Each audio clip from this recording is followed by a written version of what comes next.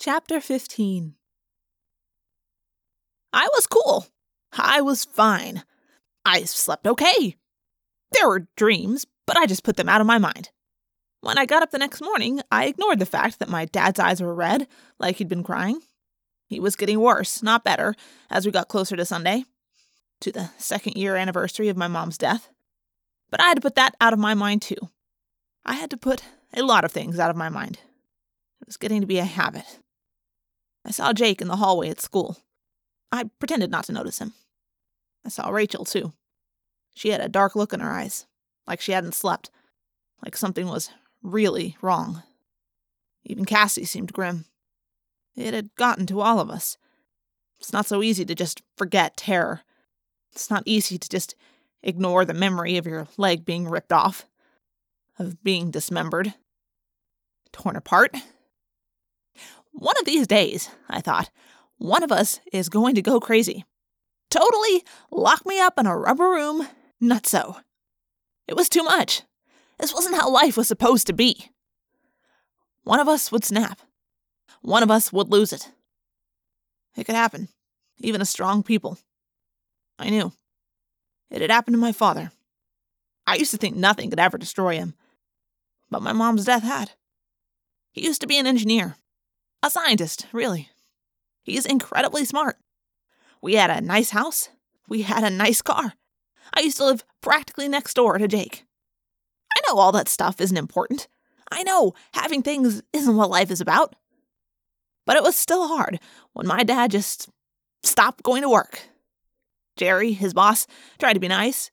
He gave him a couple of weeks to deal with losing Mom. But a couple of weeks was not enough. My dad's a janitor now. Part-time. He gets jobs with a temporary service. He unpacks boxes at department stores, that kind of thing. But I don't care what kind of job he has. That doesn't matter.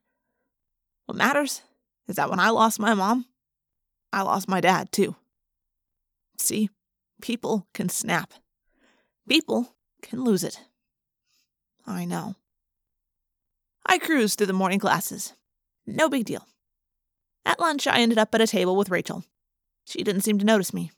She was just hunched over her meal, eating mechanically. A girl named Jessica came walking by with her tray. She bumped into Rachel, which made Rachel drop her fork. It splattered down on the food on her tray. I don't know if Jessica did it deliberately or not. She's the kind of girl who thinks she's tough. "Watch it!" Rachel snapped. "What?" Jessica demanded, acting outraged. "Are you yelling at me? Don't give me any of your mouth. I might have to slap it for you." Then she shoved against Rachel's back. In a flash, Rachel was up, out of her seat. She spun around. She grabbed Jessica by the collar of her sweatshirt and pushed the girl back against the next table. Jessica probably outweighs Rachel by 50 pounds. But it didn't matter.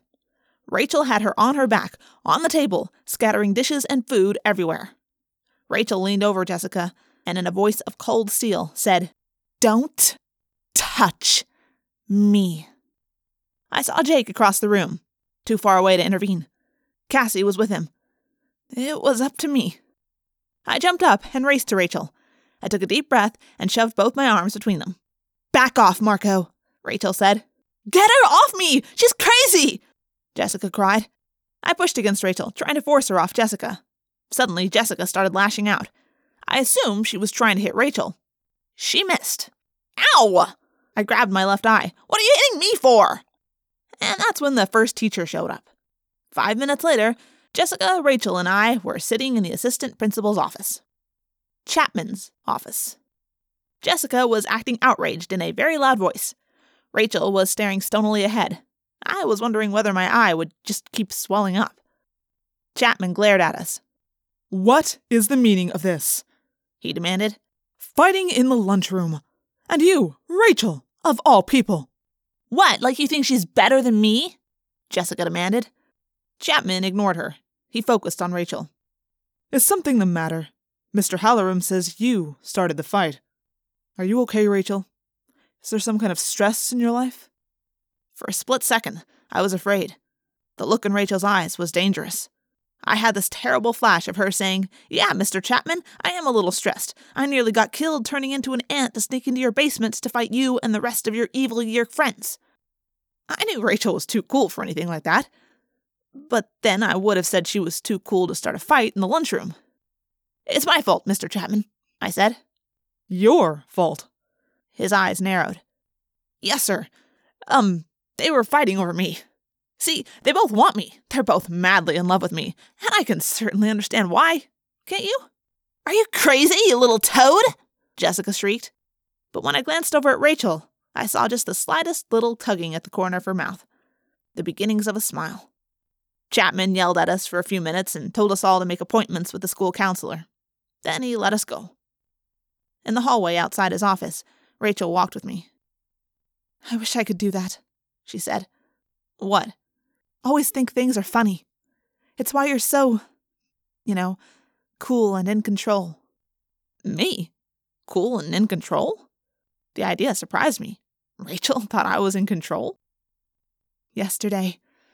Last night, it got to me, she said. She shrugged. Then she smiled her supermodel smile at me. You grind my nerves sometimes, Marco, always joking the way you do. But keep it up, okay? We need a sense of humor. Humor? You thought I was kidding? You mean you and Jessica aren't both insanely in love with me? Dream on, Marco, she said.